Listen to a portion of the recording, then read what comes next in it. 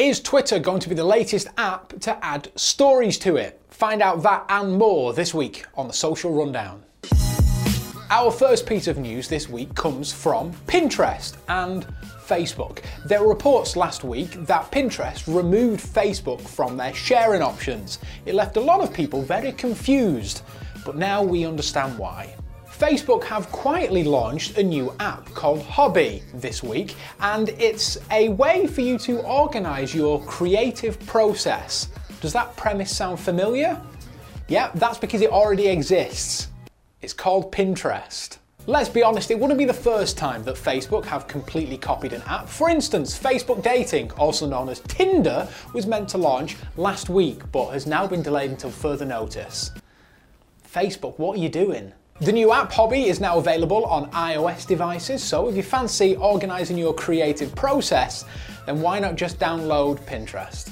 Big news from Twitter this week, as it seems they might be the final platform to jump on the story bandwagon. Choo choo, all aboard!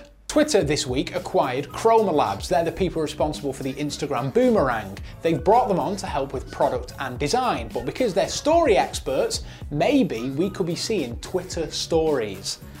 Imagine how boring that'd be. The world has been very unhappy with TikTok in recent weeks. Naughty, naughty. However, they have just introduced a new feature which might actually be good for young people using the app. The new app, called Family Safety Mode, will allow parents to link their account with their child's to be able to monitor how long they're spending on the app, as well as what content they're consuming. We all know how addictive this app can be, so this is a good safety feature to make sure that young kids aren't spending their entire lives swiping through dancing videos. And that's it for the Social Rundown this week. Thanks very much for watching. Come back here next Friday for your weekly dose of social media news, but until then, leave a comment with your thoughts, subscribe to the podcast above, and I'll see you next week. Bye bye.